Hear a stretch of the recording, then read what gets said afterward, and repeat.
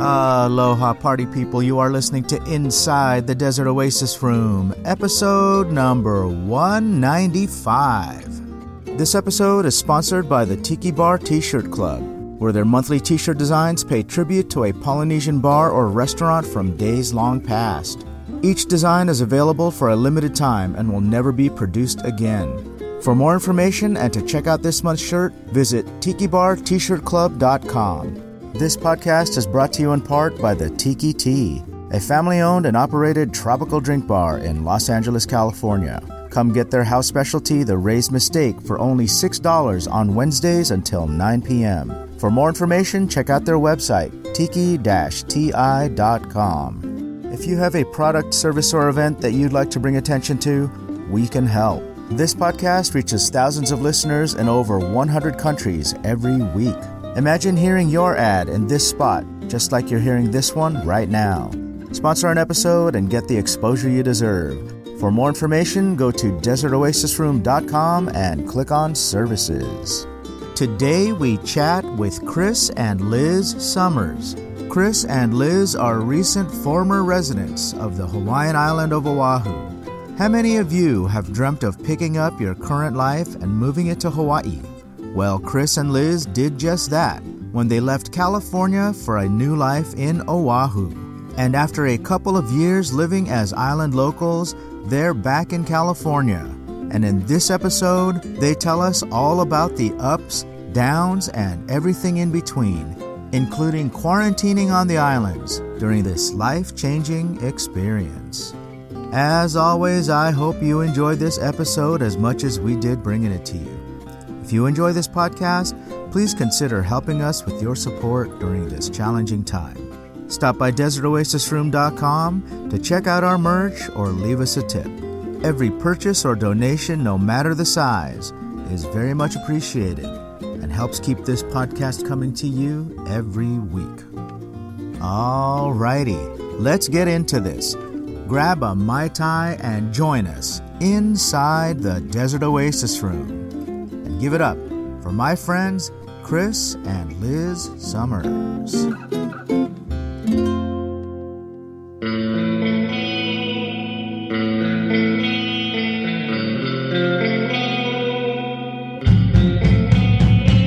Inside the Desert Oasis Room. All right, so I'm going to grab a piece of Hawaiian pizza. Just for you guys, Hawaiian pizza. You know, it's funny, you throw pineapple on anything and it becomes Hawaiian, right? Exactly. Is that funny or is that... Maybe sad. Is that sad?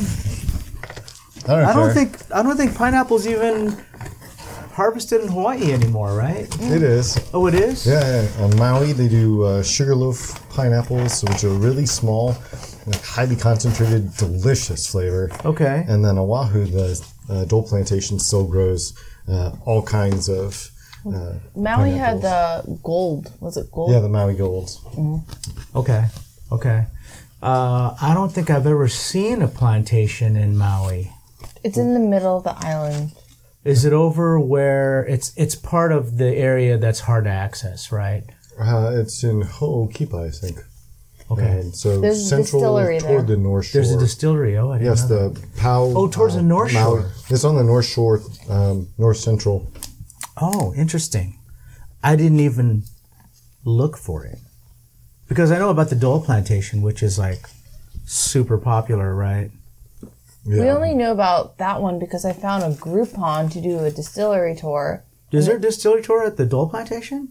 No, the one on this- Maui. in On Maui, Maui. okay. And then when we pulled up, I was like, oh, there's a pineapple plantation here. But then it was closed. Where are they distilling over there? What brand? The Pau Maui vodka is made from pineapples. They also have Fid Street Gin. Wait, you can make vodka from pineapples? Yeah, you can make vodka from anything, really. I thought it was just apples. That's just, it's supposed to be a neutral grain spirit, but it's usually wheat. It could be potatoes. It could be, in this case, pineapple. Ciroc is made from potatoes. grapes. Yeah. Oh, it's made from grapes? Yeah, Ciroc vodka is made from grapes. How is vodka made from grapes? They do the distillation process somehow. Because when I think of grapes, I think of wine. Right, exactly. Right? Fermentation process. I think it's from the leaves, too. It could be. Because I know the Czech one, the raki, is made from grape leaves. Yeah. It's made from potatoes. So I'm curious, where were you living before you moved to Hawaii? The gracious land of Yorba Linda. Oh, awesome. Land of gracious. There we go. I couldn't So I got a remember. question for you. So I live in a little town called Eastvale, but prior to it being incorporated as Eastvale, we used the Corona post office. Mm-hmm. So our mailing address was Corona. And many times I would say like I lived in Corona, with technically like I don't live in Corona, but a lot of times it's easier to say that because people don't know where Eastvale is. But if someone lived in, say, Anaheim, they would say, oh, you live so far. And I would say, there's only one city between you and me, and that's Yorba Linda. And it's like, is Yorba Linda that big to where that it's that far away? I say that Yorba Linda is like a banana. Okay. The shape of it. Because it also goes up towards like To Brea. And yeah, I mean, technically Anaheim Hills, which is technically Well, not. so it's split. The way that I see it is it's split by the 91 freeway, right? I think so it's you just have the 91 that makes Yorba it. Linda on the north side and Anaheim Hills on the south side. And once you cross those two cities, the first city you cross into is Corona. Yes. And people think it's so far away. People in Anaheim would say that. And I'd say, Anaheim Hills, which you don't think is far away, is the only city you have to cross through to get to Corona. Maybe it's the traffic? I think it's the 91. Okay. It's pretty bad. Yeah, it's pretty bad. Yeah. If you're coming east in the morning, it's bad, and going west at night, it's bad. No, the other way. Yes, sorry. Other way. Yes. Other way around. West in the morning, it's bad. East in the evening is bad. But we determined that each one's worse. It's funny you say that because Noah said to me sometimes when he drives from Honolulu to Waikiki, it's faster to drive around through the North Shore. Is that true? I could believe that. He said that. He looks at the timing and he says, yeah, it's faster if I drive around and go up through the North Shore. And I thought, that is insane. For him coming from Mililani, I could see that. That is insane. And my thought is, does he go all the way up to the North Shore or does he cut across like by the H3? He probably takes the H3 down. It's gotta be. Yeah. He can't be going all the way up. It would take him over an hour to go. Actually, it'd take about 2 hours to do from Mililani all the way around the east side of Oahu by Turtle Bay in the northeast corner, Right. all the way down Right. to Kaneohe and Kailua. So, what brought you guys to Hawaii? His job. Okay. Yes, I actually I took a contract job. I was working in the same place I work right now. Came back to. I was working as a full-time staff member in my military reserve squadron. Okay. And better opportunity came along. They wanted to pay me a lot of money, and I got to move to Hawaii. So I was like, "Can we go? Really? Can we go?" She's like, "I'm not really sold on this, but all right, let's do it." Now, was the money because of was it because of an incentive to get you to move, or was it because of the cost of living adjustment? Both. So we did get some reimbursement from my company to help move us out there. We did, but I think we paid about 2/3 of the cost for the move out there, and then that contract job that I took didn't end up getting renewed. So I needed a job. Yeah. To stay out there because we bought a house and we were planning. Our original plan was to live out there for about 5 years, and we had half that time at the end. Did you see it as a way to stay there permanently, or you really just saw it as a 5-year gig? We tried to look at it as a 5-year gig, mostly because, at least for me, it was something I always wanted to do. To go out there, live in Hawaii. It's very few people can say that they live in Hawaii. Yeah.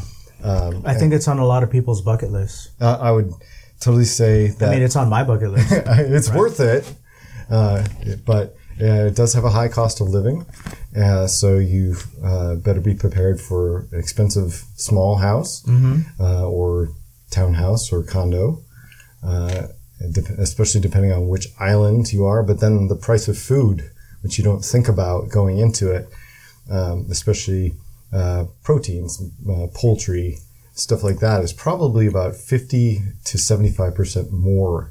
Wow. Are there not farms on the island? Are there like... There are, but personally for us, I don't think we would have made it comfortably on the island without the military commissary. So we didn't really seek out those places because I forgot about we that. had the benefits of the commissary. So we would do our weekly drive to Hickam or Pearl Harbor, Right. which I think we have an advantage in that, but Yeah, we didn't really seek out. I mean, we would go to Foodland every once in a while, just for small things. but mostly that kind of stuff we went to the commissary, and that's just because of Right. our situation. You had to. It doesn't make sense to go anywhere else. So when I go to the Cook Islands, it's funny that people there, like, for example, if I have seafood, it comes right out of the lagoon. That's the easy food to catch and sell. So if you want chicken or you want steak, oh man, are you paying out of your ass for it? Because there are no farms there. Like, there is nobody harvesting meat on the island. It's got to be shipped in, right? Or freighted in. And it's going to be expensive. So, like chicken, for example, is a luxury food item in the Cooks. Is it the same in Hawaii? Not so much for chicken. Beef, I would say yes. There's a large cattle farm actually on the Big Island. Most of the center of the Big Island is a cattle farm. Okay. That's So the Paniola, and no one would know all the that. Paniola, I think, farm. So you can get really high quality beef that's raised there in Hawaii, but you're also paying for not only the additional cost that it costs to bring in feed and all that for the beef, for the cattle, but a lot of the at least the steak cuts are done in Japanese Wagyu style. So it's really good, but you're going to pay for it. I think we're also in a unique situation because 1 year of our 2.5 years in Hawaii was all during the pandemic. Oh, Yes. that's interesting. When did you move back to California? I moved back in July because I'm a teacher, so I had to Okay. come back for the school year. And then he stayed to close at the house, and he came in October. Oh, so really recently. Okay, so wow, so that throws a wrench in things. Oh, man. Okay, so Yeah, so bunch of questions for you guys regarding that. But right now, so like, I keep thinking from the perspective of somebody that fantasizes about moving to the islands, right? So talk to me about when you first went there. Was there a culture shock? Maybe a little bit. It actually, I didn't think it was as bad as it was. I thought it was going to be. Okay. So did it live up to your expectations also? Oh, absolutely. Oh, it did? Absolutely loved being there. Okay. Your lifestyle change? Not much.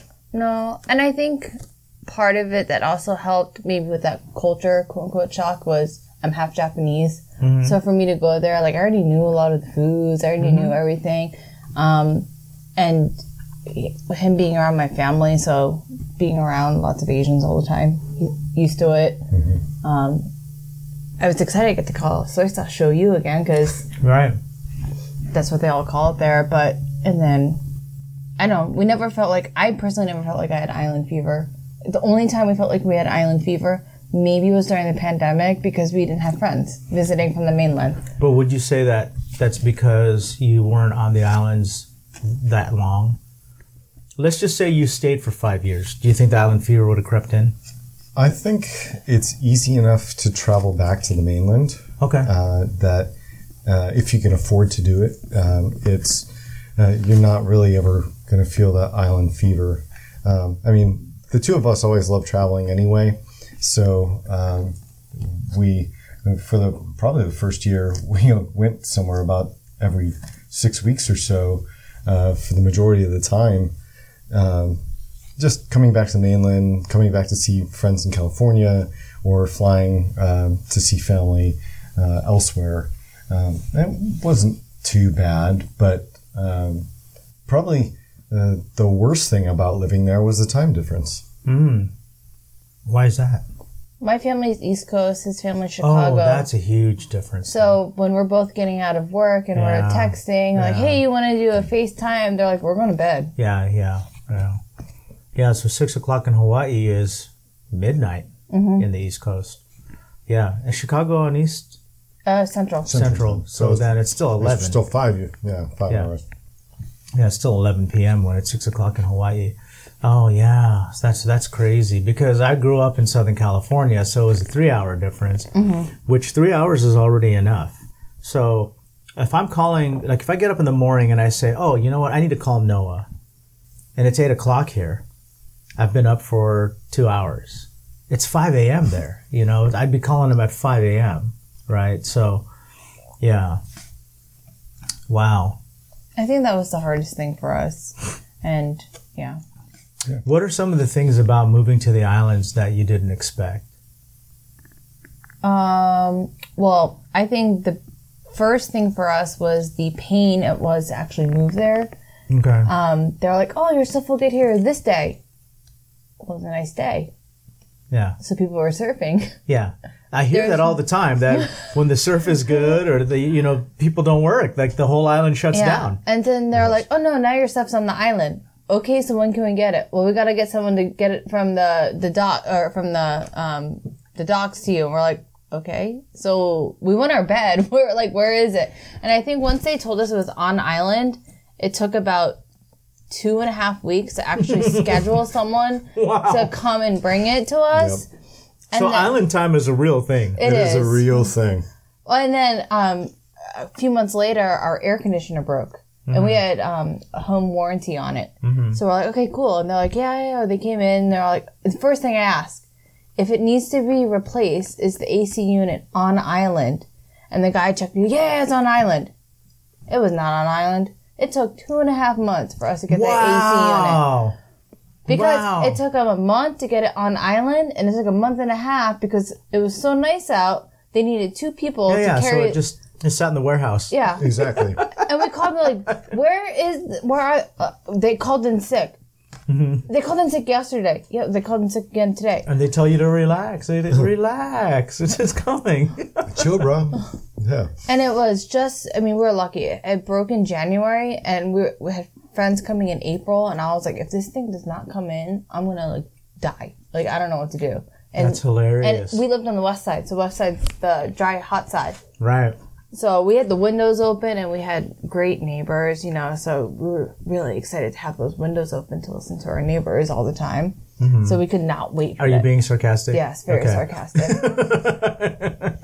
So west side is also where a lot of the young military go to. So we had some young military people that had very colorful language.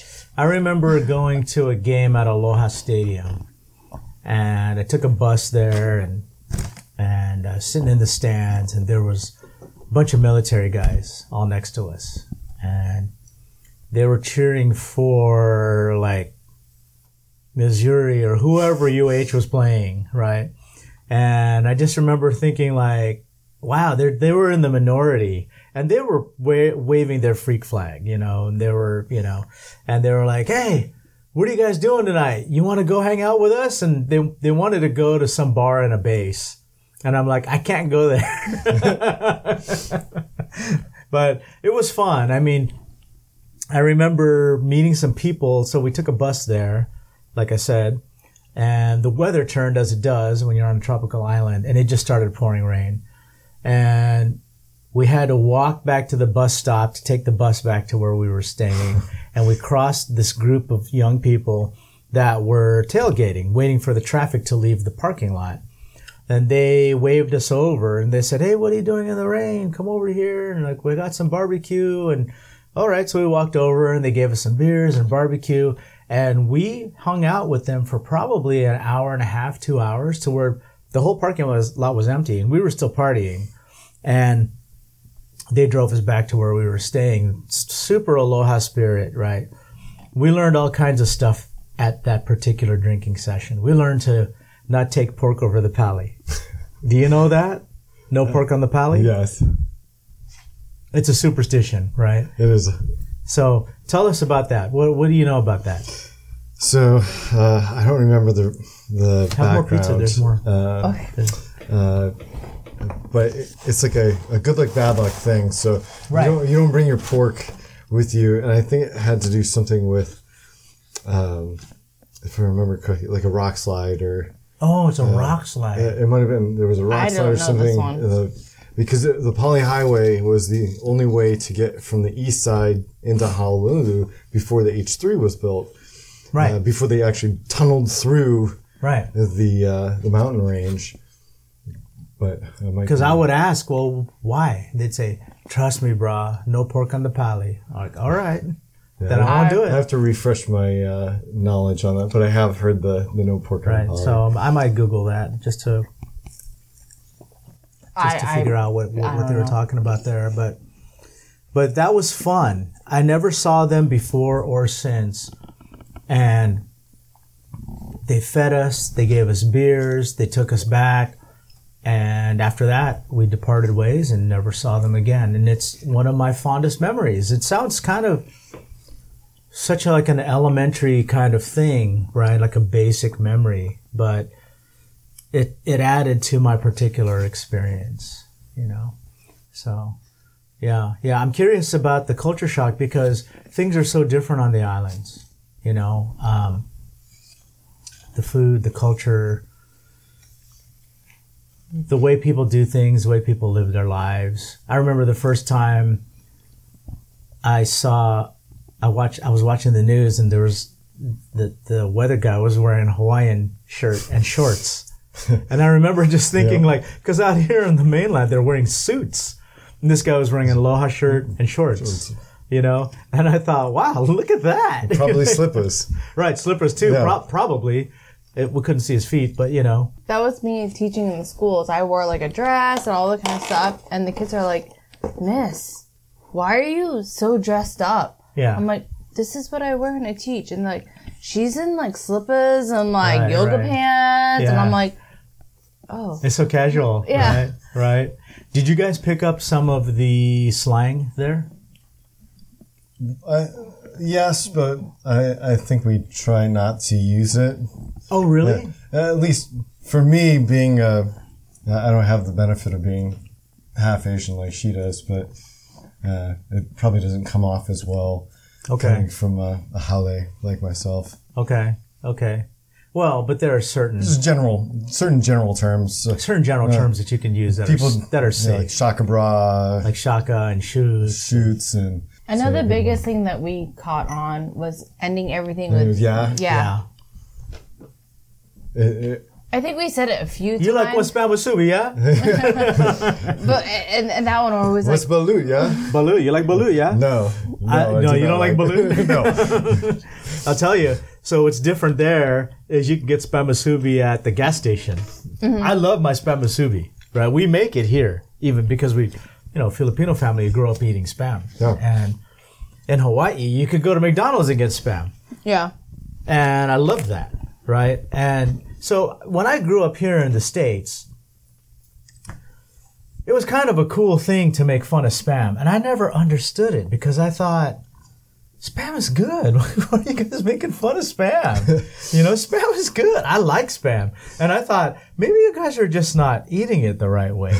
You got to slice it and pan fry it. Yeah. And if you do it the right way, the way that I cook it is I turn the heat way up and you cook it just enough to not burn it so that it's crispy. And it tastes like bacon. And everybody loves bacon. But then people are making fun of spam. So I'm like, you guys are doing it wrong. If you guys don't like Spam, you're doing it wrong. Yes. You know? So, what are your thoughts about Spam? Did you like it before you went to the islands?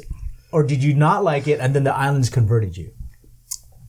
I would be more in the category of I don't mind Spam. Okay. I would probably not personally seek it out, but I'm also kind of super crazy. See, I healthy, seek it out. Okay. I type get person, that. Well, so- healthy that's a different story. Yeah. But because I get the whole healthy eating. Cause I try to minus do- all the all, booze. but minus all the booze and the sugar and all that stuff. Yeah. I get that because I try to do that too. But you know, if I go somewhere and I see Spam on the menu, whether it's a Spam Loco Moco or it's a Spam and eggs or whatever, I get excited. And it's funny because this is a canned meat, right? And the joke is like nobody knows what's in the meat, but so what? It's good. That's my mom. My mom loves it. She gets so excited. She would make us go seek out Yeah. Spam musubi so she could get it. Oh, really? And she would Or come she'll visit. put it in her fried rice. Yes. It is good in fried rice. Yeah. We go very to good Costco when we buy the box. It comes with 12 cans. Okay. And we go through it so fast. So it'll last you about a week. Well, I'll do Spam and eggs with garlic fried rice because that's garlic fried rice is a Filipino thing, right? And man, that's a good meal right there. So, but I grew up eating Spam because I'm a Filipino guy. So, and when I went to the islands for the first time and seeing it on menus, I was so excited. You know, especially in McDonald's. I think they also have Portuguese sausage. Yeah. Yes. We fell in love with Portuguese sausage, I think. I'm not. I always love the Hawaiian sweetbread. Yeah. But But our breakfast yeah, is the we always breakfast food. got Portuguese sausage, eggs. Yeah. Yeah. So did that change your palate when you moved back here to Cali? Do you seek out plate lunches or Hawaiian barbecue or anything like I do that? miss the garlic shrimp though. Yeah, I do too. Do you know a place where we can get it here in Cali? Okay, so actually, we had it last night. Wednesday night. Wednesday night? When we go to Disneyland? Wednesday. Okay, have you been to the Anaheim Packing House? Yeah. Okay, there's a Vietnamese place downstairs. I don't know what it's called, but it's downstairs. They have the garlic shrimp there. It's a little bit different. It's fried, but it's still covered in garlic. So it's not like the pick and peel thing. Yeah. But it's still pretty good. The pick and peel thing is awesome. So there's a couple things. So, okay, 2 scoops of white rice and mac salad. Yeah. I'm going to say something that you guys are just, I hesitate to say this. You guys are going to make fun of me. It's okay. But I love the Giovanni's shrimp truck. No, I mean, yeah. It's iconic. Yeah, I know you it's a gotta tourist go there. trap. I know it's a tourist trap, but Do you get the regular or do you get the spicy one? I've had both. I like both.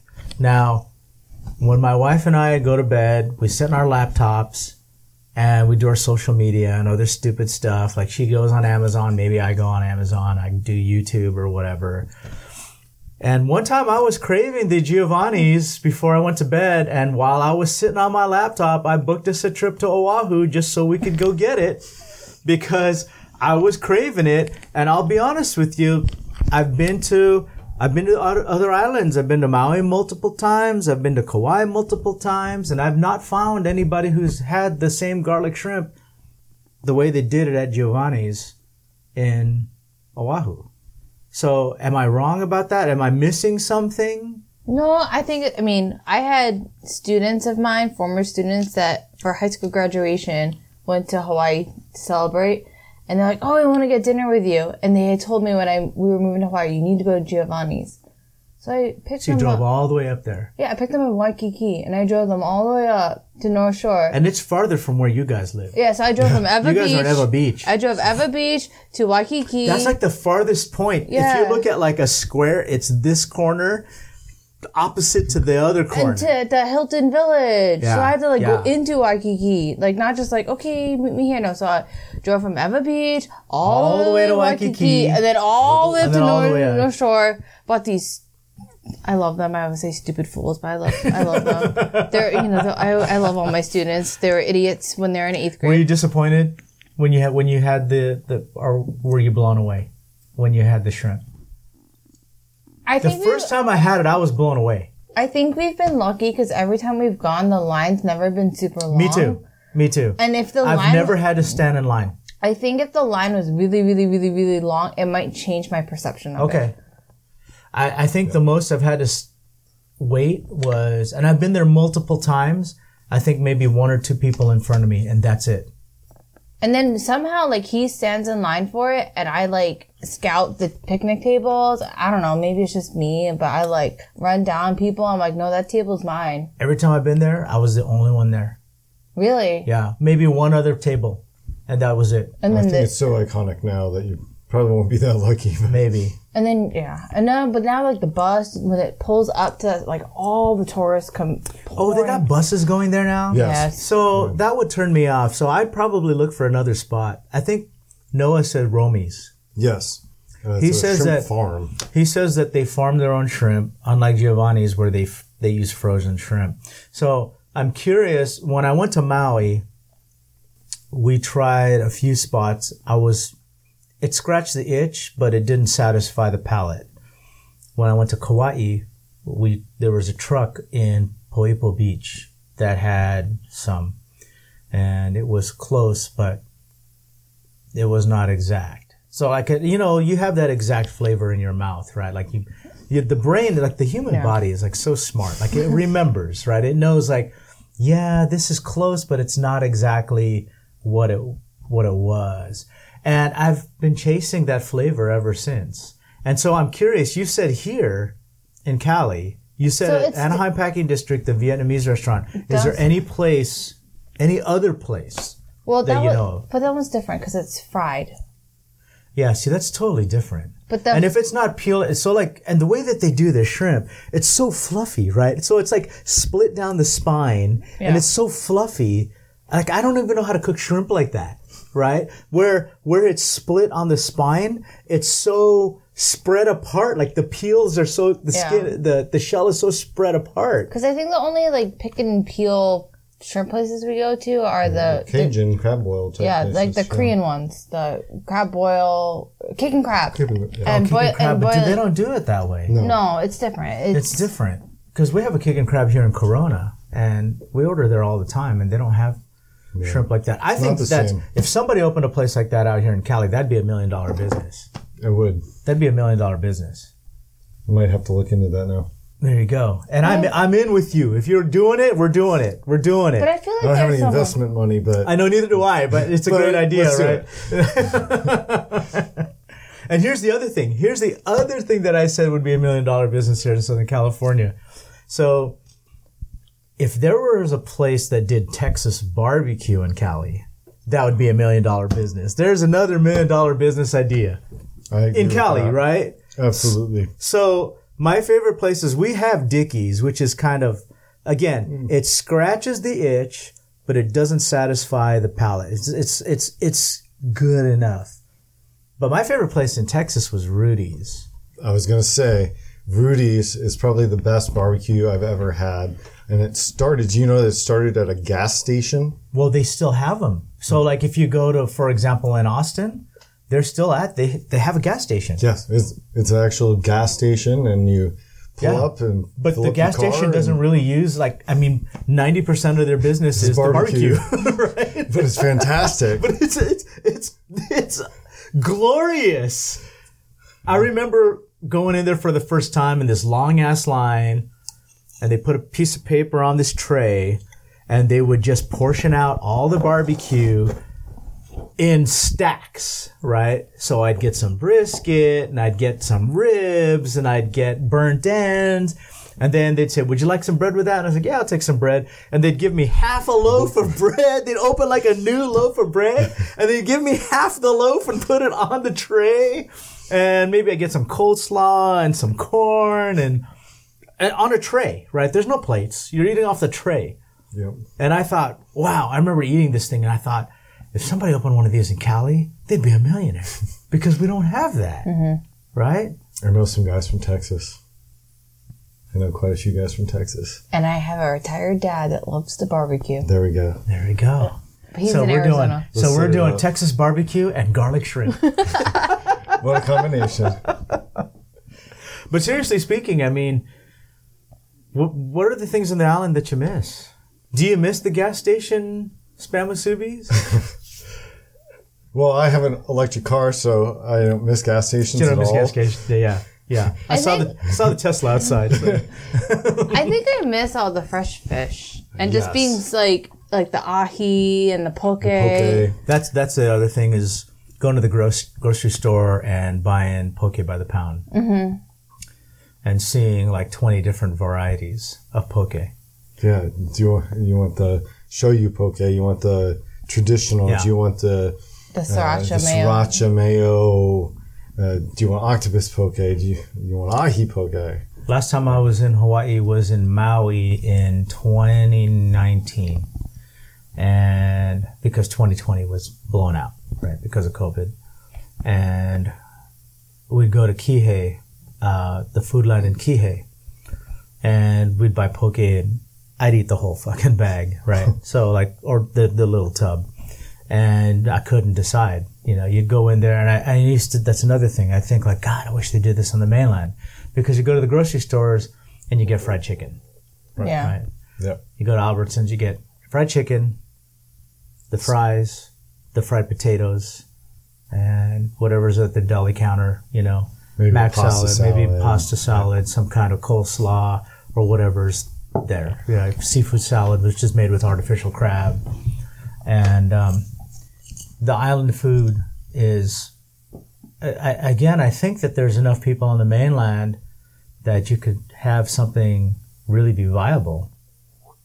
There are some options. I think is it the California Fish Grill? Is that? Well, that's not the same. It's, I mean, like it's not the same like at all. it's the whole concept of like a Whole Foods where you go up to the counter, Yeah. but it's all island. Like Yeah. so we West Side, they opened up a brand new Foodland in Kapolei. Okay. It is. At first, I thought you were saying West Side here, California. Oh no, sorry, West Side Yeah. Hawaii in Yeah. Kapolei. They opened a brand new Foodland, and it was just restaurant spectacular. unbelievable. But I only got to enjoy it for like a whopping Maybe 2 months. yeah, because we make reservations online, and then COVID, so we're all like, I mean, how many grocery stores have a full bar in them? Right. And Do they this have was- that there? They did.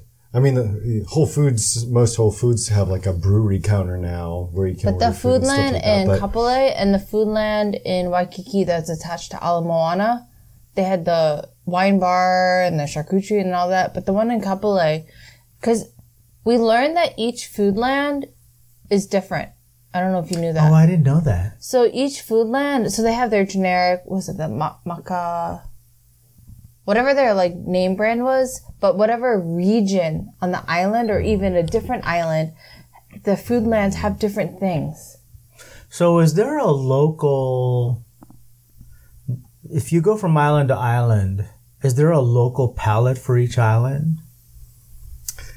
I think the palette's pretty similar across most islands. With the plantation past of the islands, you have very similar blending of cultures between the Chinese, Japanese, Filipino, Portuguese. But the Foodland, would it be you're saying it's different? Well, they say, I don't know. My mom read an article about it and then sent it to me, but I don't know. I don't think we're the best experts to ask on that since we. It was pretty new by the time we left. But I know that like certain Foodlands that if you went to like, oh, I really like this here. If you went to the one in Kailua, they might not have it. Okay. Or if you went to the one in Wailea, on Maui, they might not have it. But is that because it's regional? So they're catering to whoever lives in that particular area? I think so. Okay. I mean, you could get other fresh snack items too, of like cultural fusion dishes like bao buns. Yeah. So has your okay? So this might be a bad question because you're married to somebody that is also Asian. But did your palate change after living in the island? Or did you already have that? Because you just said bao buns. So was that something that existed in your wheelhouse before you moved to the islands, or was that something that became part of your lexicon after having lived there? So I'm probably not the right person to ask that question because I eat just about everything. Okay. And in the You eat balut? Not anymore. But you did. I had it once Once, okay. in Korea. In Korea of all places. Yes, there's a Filipino bar that my squadron is actually attached to the operations in Korea, the Air Force operations there in Korea, in Songtan Village. And it's basically a westernized strip of the street outside Osan Air Base Okay. that is in the greater Seoul metropolitan area. And there's a Filipino couple who opened a restaurant there, and some of the guys from the squadron's detachment that's out there in Hawaii tricked me into eating because I didn't know what it was at the time, and like, yeah, I'll try anything once. I mean, I've been through survival school and all that. And Yeah. I know that sometimes you just have to eat because that's what's available. What was your thought? What did you think about it? I was not prepared, not knowing that was fermented egg. Okay. And It's a fertilized duck Yeah. egg. So, did you like it? not particularly. You didn't like it. Okay. But that's rare for me to say that I didn't really like something. Okay. All right. I'm also not really a fan of pâté or foie gras. Okay. From fair. French cuisine. That's fair. I just don't like the way that it sits in my stomach after That's I fine. eat it. Yeah. So, what I tell people, have you had balut? Okay. So, what I say, and that's a fair answer, and so I 100% accept that. What I tell people is that balut, in a lot of ways, is a you versus yourself moment, because for those that are scared of it, once they have it, they realize many times, I don't speak for everybody, but they realize many times that it just tastes like a hard-boiled egg, which is the you versus yourself moment. Because I live a lot by that you versus yourself kind of thing, right? The person who's going to keep you from achieving this particular level is typically not your peer. It's typically you, right? And the person who's going to keep you from doing that thing, whatever it is, whether it's a bungee jump or whether it's eating balut, it's not the person who's telling you not to do it, because the person who's standing next to you is probably egging you on. It's probably you who's telling you not to do it. So that's a you versus yourself moment. So I do this thing at Tiki Tea every year on my birthday where I would bring a flat of balut. It's typically 24 pieces. The first time I did it, Tiki Tea opens at 4 o'clock, and the last piece would not be eaten until about 10 or 11 p.m. And now when I do it, the last piece is eaten at about 4:20, because the people who do it know that, like, oh, this is my birthday tradition, and, you know, I'll bring it in, and my friends will do it because they're my friends. And they curse me and they say, fuck, I fucking hate doing this fucking balut. And every year, but they do it because they know that, like, it's really in your head. It's really not that, well, maybe you didn't like it, but it's a you versus yourself moment. And I live by that mantra a lot. And that's my way of kind of like getting people to, like, hey, you know what? You're talking yourself out of this because everybody around you is telling you, yeah, let's do this, right? So we do it, and they say, oh, that actually just tasted like a hard-boiled egg. So now, these days, if I bring in a flat, it's gone in 20, 30 minutes, because I bring it in and everybody in the bar is like, oh yeah, so it's his birthday, let's go do this, let's go outside. We take the flat outside, everybody grabs an egg, we take a photo, we do the balut, and it's all done, right? Where before it was like, can somebody give me a shot? Can somebody, like, let's put some hot sauce on it. Let's, like, and it would take like 6 hours before the whole flat was gone, you know? But, I don't know how we got on that, but, you know, if you don't like it, that's fine. I have no issues with that, you know, but my mind is like, hey, just give it a shot. You know, might You not never be know a what thing. you're missing out if you don't try it. Yeah, you never know. So the fact that you even tried it is kind of a cool thing to me. Yeah. So that's why I asked if you liked it, because you said you tried it. So I thought, oh, so do you like it? And I know I'm rambling, but, like, for myself, look, I only have it on my birthday. I don't seek it out. I don't say like, hey, you guys want to get some balut tonight? Let's go out. Let's go get some, you know? Let's get some like, rounds. I know where to go get some, but I don't do it, you know? And for the record, in the Philippines, you know, here in the United States, or typically, specifically California and LA specifically, maybe even San Diego, you walk outside of a bar and there's either a hot dog cart or a taco cart. That's how it is in LA, right? Hot dogs wrapped in bacon. Right. Wrapped in Danger bacon. dogs. Danger dogs. Cooked on top of a baking pan with a sterno, like, underneath Cooked it. on top of like a steel, like, Oh, I saw them when Cart. I came out of the Coliseum. yeah. That they just basically put aluminum foil and then they use a propane tank underneath and they have a makeshift kind of like, you know, heating element for it. And they cook it on that. There's a guy outside the Tiki Tea who does that. So it's either that or it's either a taco cart, right? In the Philippines, it's a balut cart. So if you go to like the bar district, if you look down the street, every bar has got a balut cart in front because that's drinking food over there. So people walk out of the bar, they're drunk, they do a balut, you know. It's not weird there because it's part of the culture. And, you know, for me, I was born in the Philippines but raised in California, so it's weird for me because I'm Californian, right? But it's something that I've introduced to my bar friends because that's part of bar culture in the Philippines. And again, it's a you versus yourself moment. So, yeah. So if I had some right now, we'd crack one open. So, but I'm not going to go get one. But I'd probably curse you for it. Right. Yeah. So, what is it that you miss most about Hawaii? Aside from the weather. Yeah, the weather. I miss my work schedule. Is it more laid back? I got out of school at 1:50. Ooh, nice. Wow. Well, okay, so the students left at 1:50, and then, not putting Hawaii Public Education down, but students left at 1:50, teachers left at 2:50. And then we lived a half a mile from the school that I taught at. So as I'm getting in the car, hey, can you make me this? And then when I got home, the drink wasn't like My time waiting on the counter for I or love something it. like that. And the sun was still out, whereas, you know, here, Yeah, on a long summer day, you still had a whole day in front of you. Yeah. Did you guys, this is such a cliche question, but did you adapt the lifestyle? Did you start surfing? we did not surf. Oh, you didn't? We joked about it, saying like, oh, we should take surfing lessons. And then I think we were talking about maybe trying it, but then COVID.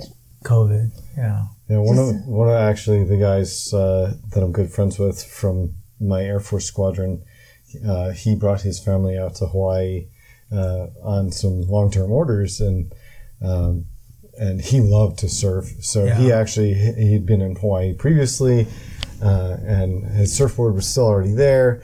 So I'm sure if we'd stayed out there, we'd be surfing with him down on the Gold Coast, enjoying the beautiful, beautiful sunsets around Waikiki. Do you see yourself going back? To live, Yeah. we've talked about it, but I think if we were to move back, I mean, financially, Oahu makes sense for us, but we would love to move to Maui. Probably Maui, yeah.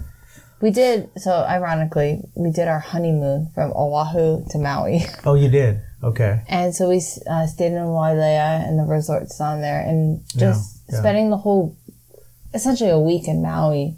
We just loved it. I love Maui. Oahu, I've always said, is a great island because you can have everything there. Yes. You can have the city, you can have the country, right up country, North Shore. Yes. You can have old Hawaii, you can have new Hawaii. Everything is on Oahu. But, you know, we've been, like I said before, Oahu multiple times, Maui multiple times, Kauai multiple times. At one point we talked about, maybe we could retire in Kauai because life is slower in Kauai. But I think Maui is a nice mix of the two, especially Absolutely. Kihei, because you can Yes. have everything in Kihei. Yeah, Kihei is great. Kihei is awesome. I love Kihei. And Maui, you can have the same things. You can have upcountry. You can have North Shore Hana right? You can have the city, you can have the lava fields and the beaches and all the same things. And what's great about the Hawaiian Islands is every island has its own personality. Yeah. Yes, absolutely. Everyone's just a little bit different. I can't imagine that you wouldn't think about ever going back, because I think it would spoil me having lived there. Not just the scenery and, I mean, the lifestyle, all of that. It really was great. At least mentally, I think, with everybody being, for the most part, everybody being much more relaxed. And that's saying something from being from California, where everybody's pretty chill as it is, but it's even more laid back. And the aloha spirit for a lot of people is a real thing. So people are very generous. It's a lot about being gracious to one another and just being grateful for what you have and who's around you. What have you adapted in your current life that you learned from living in the islands? For me, I would say living with more gratitude, just not taking the small things for granted, and being grateful for the opportunities that present themselves, looking for opportunities, and not getting discouraged when things don't go right. Okay. I think for me, teaching in Yorba Linda in a private school and then teaching in Hawaii public school, I think the gratitude, being grateful for certain things. I saw a lot of things that I never thought I would see as a teacher. I love those children that I met in Hawaii. Yeah. I absolutely love them. And, to get a handwritten card versus a Nordstrom gift card. Yeah. They were so sad. So different. I didn't get to actually say goodbye to them because of distance learning and all of that. But I have a teacher Instagram and all that, and a bunch of them messaged me like, "Oh my God, you left. We didn't get to say goodbye."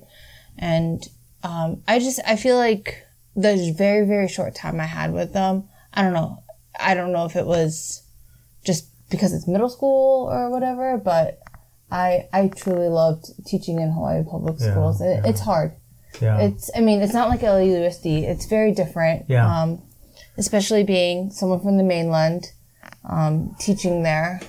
So, but I think I had a little in with my Japanese background. Yeah. And I bet the 2.5 years just flew right by. It didn't seem like it was going that fast until it was over. Until it was over. And probably about maybe 45 days after I was back, I was like, man, it's getting dark out at 5:15. Right. Just the differences of everything, and just missing the life that we had out there. But for our situation, it was very unique because of COVID. We didn't have that closure. Yeah. We didn't get to say goodbye to all of our friends. That's a bummer. Yeah. I mean, Skull and Crown was closed. A lot of our favorite restaurants were closed, so we didn't get to go there. Yeah. The only people that we really saw were our, what's the word? I can't think. Quarantine quad, little bubble that we had that just helped us clean drain the bottles and clear out the bar. Yeah. But that was it. And I think the whole island style, wow, that sounds like in my head. Island lifestyle and the, aloha and all that. It was unique for us because of 2020 COVID. Yeah, 2020, man. It really, and it hit the island hard. Yeah. It was actually kind of weird because for the longest time, the numbers were so low. It was like nothing was happening at all. And then I started getting really worried that I wasn't going to be able to leave. Oh, really? And at that point, we'd already sold the house, so we were closing, and I was like, where am I going to live? That's a scary thought. But we were lucky enough that I got a 2 stars signature on an exemption to be able to move. Okay. So I could come back and not have to spend another 3 months or more away from her. So. Well, and I think the reaction to the lockdown too in Hawaii, it was very hard in the beginning. And then they relaxed and then numbers went skyrocketing. And then that's when we were trying to move. Yeah. Wow. Yeah, I mean, it's different when it's an island, right? It's very different. I mean, we were freaking out. I was freaking out when day whatever, they're like, 30 positive cases of COVID. Yeah. The whole state, not Oahu, 30. And I'm like, 30. And I was so clueless to California, even though I knew we were moving to California. And then I pull up California, it's like, 50,000. Right. And I'm like, oh my God. And that's where you're going. And then I'm like looking up Orange County and all that. I'm like, are we making a good decision? That's hilarious. I know. You never know. I mean, you try to plan, right? You just never know. Yeah. So, wow. Okay, so before we wrap, I want to ask you guys some questions that I ask to all of my guests. These are my favorite questions. And if you've listened to the podcast before, you've probably heard these.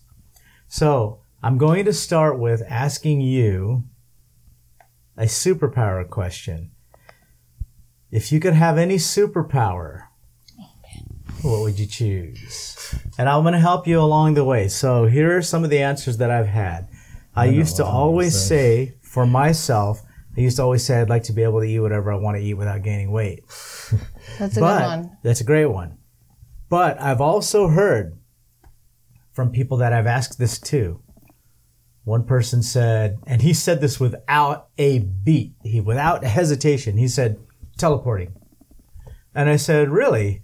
And I said, that's a great answer. Where does that come from? And at the time, he had a long distance relationship. He lived down here in West Covina, and he had a girlfriend that lived up in, I think it was Vallejo, which for people that are not familiar with the distance, it's about 400 miles. Right. And so... It's just north of the bay. Right. It's in the northeast corner of the Bay Area, and they would travel to see each other every weekend. And he's like, whether I drive or fly, it's a pain in the ass to get up there. So it'd be awesome to just teleport, blink my eyes or whatever, and then be there. And I thought, if I had the power of teleporting, I could go to Giovanni's for lunch. Yeah. And I could be back home pick up my kids from whatever, right? Or I could go to the Maikai for happy hour. Or I could go to Skull and Crown tonight, right? We could go out there, have some drinks in Noah, and then still come home, and then you could still get in your car and be like, hey man, that was fun. All right, we'll see you next week or whatever, right? So that was one answer that I got. Another answer I got from somebody was, this is a person that used to travel a lot. She lives in Germany, and she's a very good friend of mine. I want to shout her out right now. Her name is Rena Bambina. So she's a very good friend, and she used to travel a lot prior to the pandemic. And she said to me, I'd love to be able to speak any language. So wherever I go in the world, I can meet strangers, talk to people, communicate. And I thought, that's a great answer. And along that line, someone said to me, I'd love to be able to talk to my pets. And I have 3 cats, right? Do you guys have pets? We have a little dog.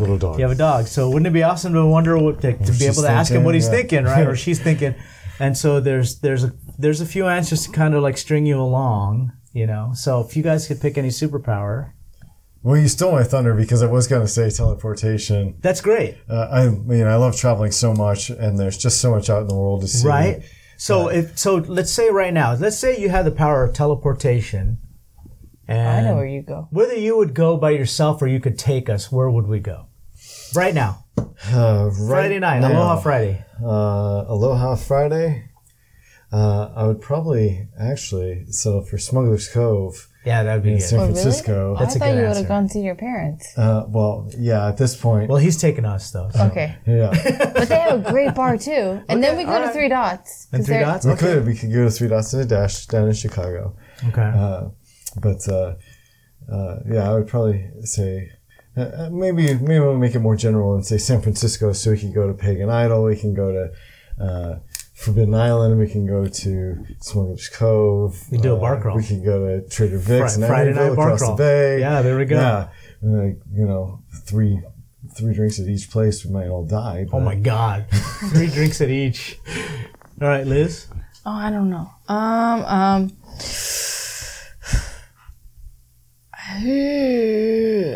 I mean, like, part of me is like, I don't know, like, never have to do the dishes again, but then I'm like, that's what a dishwasher is for. You mean that's what you have me for? And that too. I don't know. I have no idea. Super strength, super speed. I've had people say stuff like, "Oh, I'd love to be invisible." I mean, like, this is a question to me that's like, you know, someone said, "Oh, I'd love to fly," but I thought, like, oh, think outside the box. I mean, like, all our superheroes can do that stuff, right? They can fly, they can be invisible, they can throw fire, you know, they can read minds. I don't think I'd want to read minds. I don't know if I'd want to. I don't want to read minds. I wouldn't want to know what people are thinking. No, I don't want to read minds. Right? Because ignorance is bliss. Yes. Right? So, all right, should we come back to that? Yeah. I'm going to keep on thinking. Okay. So, let's go to the next question. So, another question I love to ask. If you could choose to spend time with anyone, real or fictitious, dead or alive, who would you choose? Now, I'll give you some aids to help you with this. I think it'd be fun to try and travel with Marty McFly. I think it'd be fun to train with Bruce Lee. So one is fictitious, one is past. I think it would be neat to sit down with my great, I don't know how many generations, grandfather, and learn about my family. I think it'd be cool to, I don't know, hang out with The Rock. He's real. He's not dead. Maybe it'd be cool to hang out with Trader Vic or Don the Beachcomber. Those are all interesting. So, dead or alive, real or fictitious, who would you choose? Are we picking one for each category or just in Just general? pick one. Just pick one. Well, I know who your dead one would be. Who's my dead one? Your grandmother. Oh, yeah. Well, yeah. I want my grandmother to meet him. She passed away right before I met him. So, Okay. and I love that. That's such a wholesome answer. I love that. And- Dude, you got to feel good about that. How do you feel about that? That makes me feel awesome. I was lucky enough to meet her godfather, who it was also basically her grandfather, not related by blood, but essentially the role of her grandfather. What a great answer. And right before he passed, and I know how much that meant to her. He actually, well, not to be Morbid, sad and but- morbid, but he met Chris, And gave him his blessing, and then he passed away the next day. Oh, so that helped a lot with my standing. It didn't help. I mean, it helped too that they had the same last name. So oh, really? He just didn't spell it right. But I was, I'm the youngest grandchild. And then when I moved out to California, my grandmother lived in San Diego. And so when I moved out here in 2008, I spent as much time as I could with her. Okay. Especially learning her cooking, her recipes. Oh, I love that. Because she didn't write them down, you know. So do you think that maybe a day cooking with your grandmother? Well, I did that, and it was really bad. Oh, it was. Okay. Because she said, I go, how much? I don't know. They all say that. Yeah. That's the thing is that, and here's the thing. So when my son first moved out of the house like 4 years ago, he asked me to teach him some of the meals that we cook because I'm the cook in the house, right? And I cook a lot of Filipino food. And so he's like, oh, I want to learn how to make this and how to make that. Can you show me? I said, yeah, sure. And we stood in front of the stove and he's like, how much of that? And I'm like, about this much.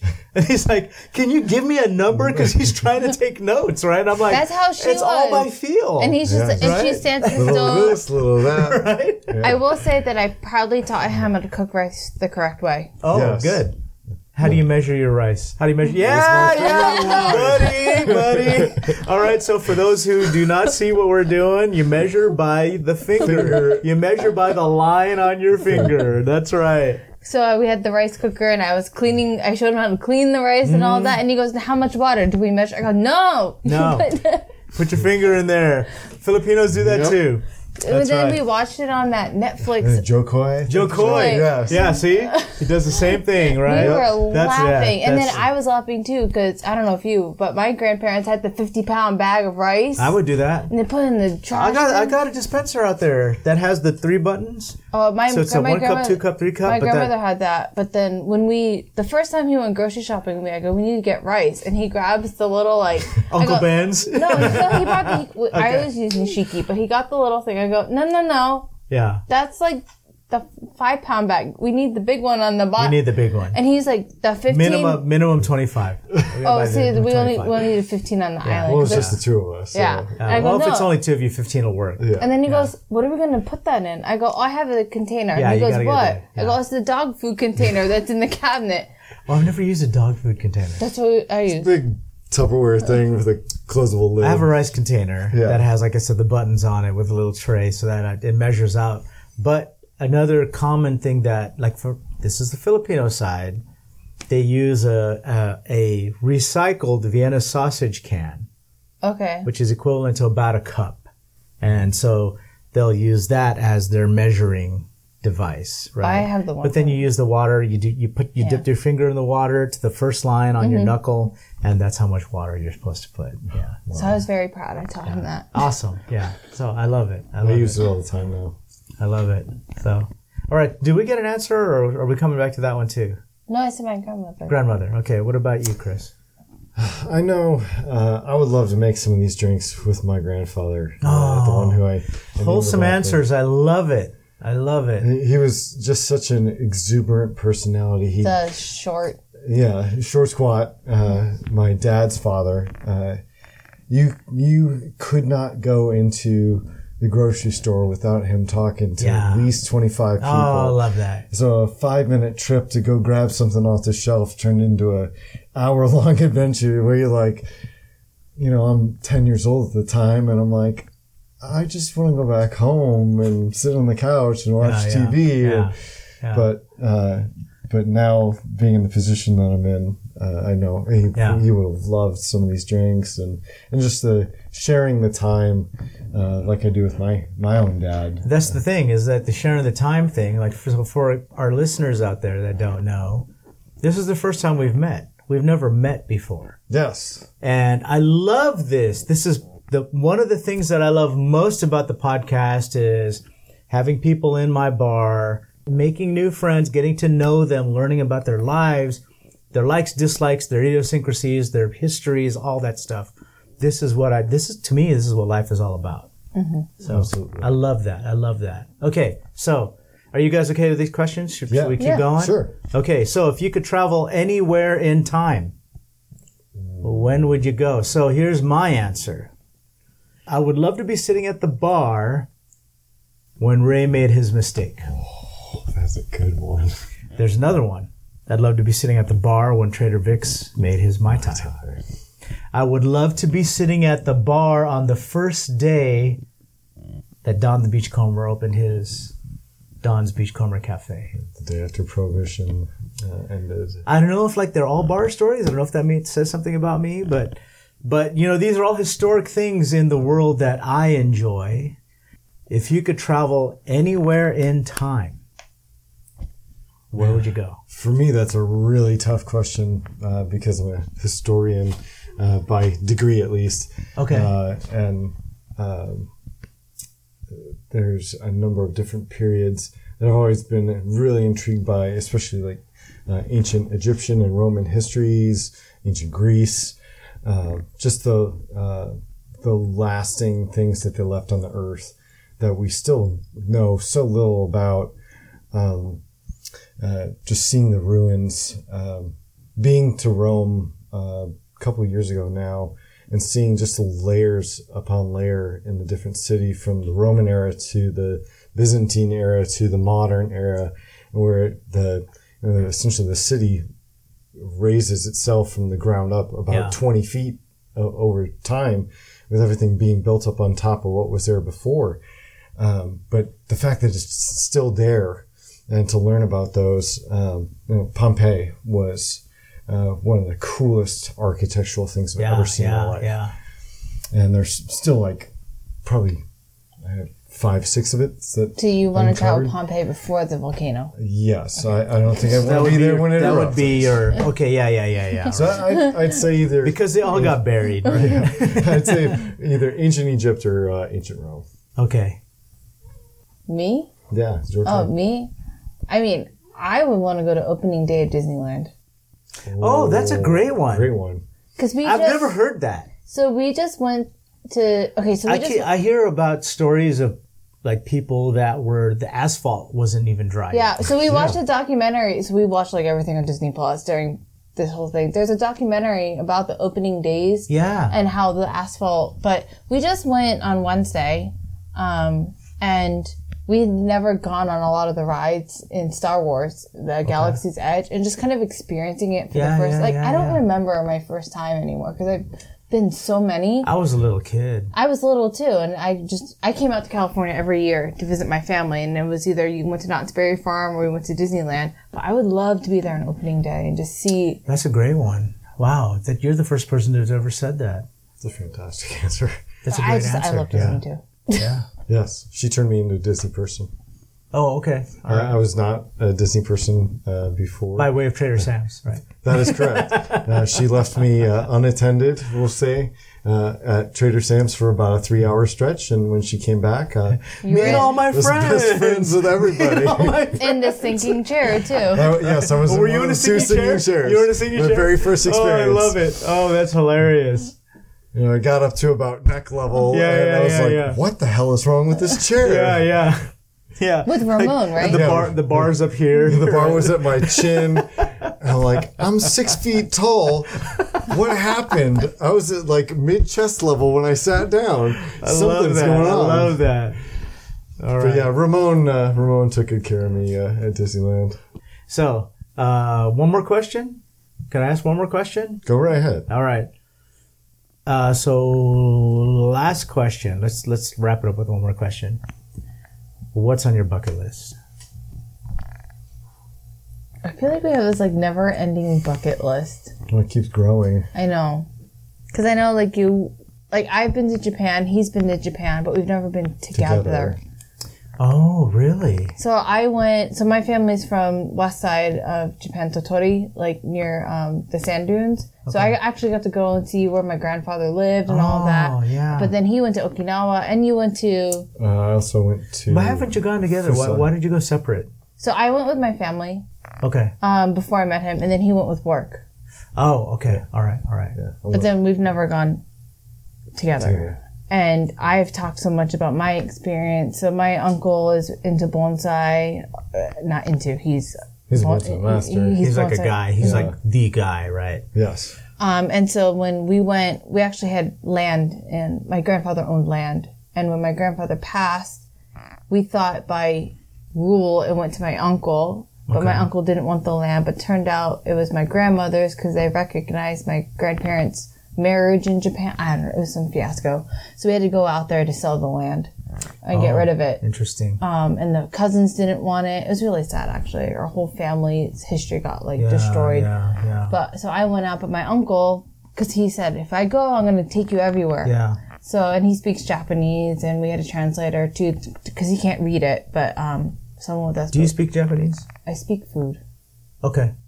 Do you understand Japanese? No. Okay. I just know yakamashi, Okay. which is you're making too much noise. That's what that Urusai. means. Okay. Urusai is pain in the ass. Okay. It's things, grandparents tell grandchildren when they're loud and annoying in the kitchen. And then my middle name is Sachiko. Okay. And then Obviously, I know like konnichiwa, domo arigato, and just all the basic words. But yeah, so I mean, I did like Tokyo, Kyoto, and then my family's. I got to stay with my family. I speak sushi. Yeah. I love unagi. So, have you adopted a lot of the Japanese culture because of Liz? Not. I mean, I was always accepting of it. I don't really adopt anything. Do you identify with it at all? I do appreciate the way that it's a culture of respect. Okay. Especially for elders, which my personal opinion, might be to a fault in some ways, but in a lot of ways it is a good thing because it reminds us that there's a lot of things we can learn from them. Sure. Because of all the experiences they've had throughout their lives. Yeah. I'm just curious if just being around that, do you get offended by maybe an offensive joke? No, he not actually at all. gets them now more. He didn't get any of them. And then the Bao short film? Yeah. We were watching it, and I'm sitting there, and I was like, oh, it's supposed to be really, really good. So we're watching and we're sitting there. And then all of a sudden I just turn, and I look at it and go, why is this short film my life? Like, when we told my mom we were moving to Hawaii, she did the whole turnover in the bed, cried, all that. Right. And so I think he understands, especially the joy. There's a lot of that they understood. He didn't understand. Yeah. Even we watched we went to go see Ali Wong. And I love Ali Wong. Ronnie Chang. Yeah, and so I don't think he understood. Wait, was she pregnant when you saw her? No. No. We saw her, It was right after. Right yeah. after. I'm curious how much you adapt of that because I know people that, I have a very good friend who's Caucasian who's married to a Filipina, and he very much identifies with the Filipino culture. And he lived in the Philippines for 3 years, and, I'm curious how much of that you've adopted. I think from the Japanese and not to speak for him, but I feel like my life situation is a lot different because my mom was born post-war. So my mom wasn't even true. I mean, yeah, she was raised Japanese, but not, my mom can't speak Japanese at all. Okay. Because my grandparents thought being Japanese was bad after coming out of the internment camps and everything. Yeah. So my mom's experience herself was very different. Yeah. So we have a few things that she's like, oh, this is Japanese culture. And I go, Mom, you never taught me that. Yeah. And now that both my grandparents are gone too, there's no one really, that generation is all gone now. And so we don't really have that. Now we have my uncle. Okay. Which my uncle, who's not, if you listen to this uncle, sorry, he doesn't understand the difference. We're Japanese Americans. And so when we went to Japan, he was getting mad at us because we didn't do all the Japanese things. And I'm like, well, you didn't tell me. Right. So in his defense, I understand his perspective, but in your defense, as somebody who was born in Manila but came here when I was 3 years old, I grew up in Southern California not knowing how to speak the language because my parents didn't want me to be, I don't know, they wanted me to assimilate, right? So they wouldn't speak our native tongue at home. They spoke English so that I grew up speaking English because they wanted me to assimilate, right? And later on in my adult life, I met people that, friends of my mother's, for example, and they would ask me, do you speak the language? And I understood the language 100% because my parents still spoke it at home, but they didn't speak it to me. They spoke it to each other. So I understand what they're saying. But because they didn't speak it to me, I didn't speak back. I never developed speaking back. But I understood every word. And one of my mother's friends said to me, oh, get out of here. You should be ashamed that you don't know our language. And I thought, well, that's a product of my upbringing because I was brought here and I was taught not to speak my native tongue, So, yeah. So I understand both sides, it's a double-edged sword. Yeah. For me, it's, I understand that it's a different culture, and I completely respect that. But there are times where I don't appreciate that card being played, where it's used more of a guilting of, this is the way that we do it, and that's fair. Well, okay, but we're not there. Yeah, and that's fair because I get that too. I totally get that too. But I was curious if you took ownership, so. Yeah, no, I definitely do. And I think one of the greatest things that I've had in my life is being exposed to so many different people of so many different backgrounds. Yeah. I've lived in many different places across the U.S. thanks to my military service. I've experienced. I made friends with people that I wouldn't have otherwise known. Yeah. And it really opened the doors to understanding that there's so much more out there. Sure. And opening me up from a really quiet, introverted person to somebody who is much more willing to be outgoing and experience different things and actually seeking it out. Yeah. Okay. Well, I think that's it. Thanks for being on the podcast. I appreciate that. That ran longer than I expected. Sorry. So no, that's okay. This is the thing that I love about doing the podcast is that, we live such busy lives, and in this world that we live in these days, a lot of times it's a very shallow relationship that we have with our friends, where we see each other at events or at different things where it's just a kind of a courtesy small talk. Hey, how's it going? How's work? Oh, good. Nice to see you. Yeah, we'll catch up. But when we do these podcasts, we actually do a deep dive into each other's stories, and we learn about each other's lives. And these are the things that I enjoy most. So thank you for being on the podcast. Thank you for sharing your stories with me. I appreciate it so much. And for all of our listeners out there that would like to follow us on our social media, you can follow us on Facebook, Instagram, Twitter at Polynesian Pop. And you can find our previous episodes if you want to dive into our archive at desertoasisroom.com. Thanks everyone for listening. Cheers and aloha. Aloha. Aloha.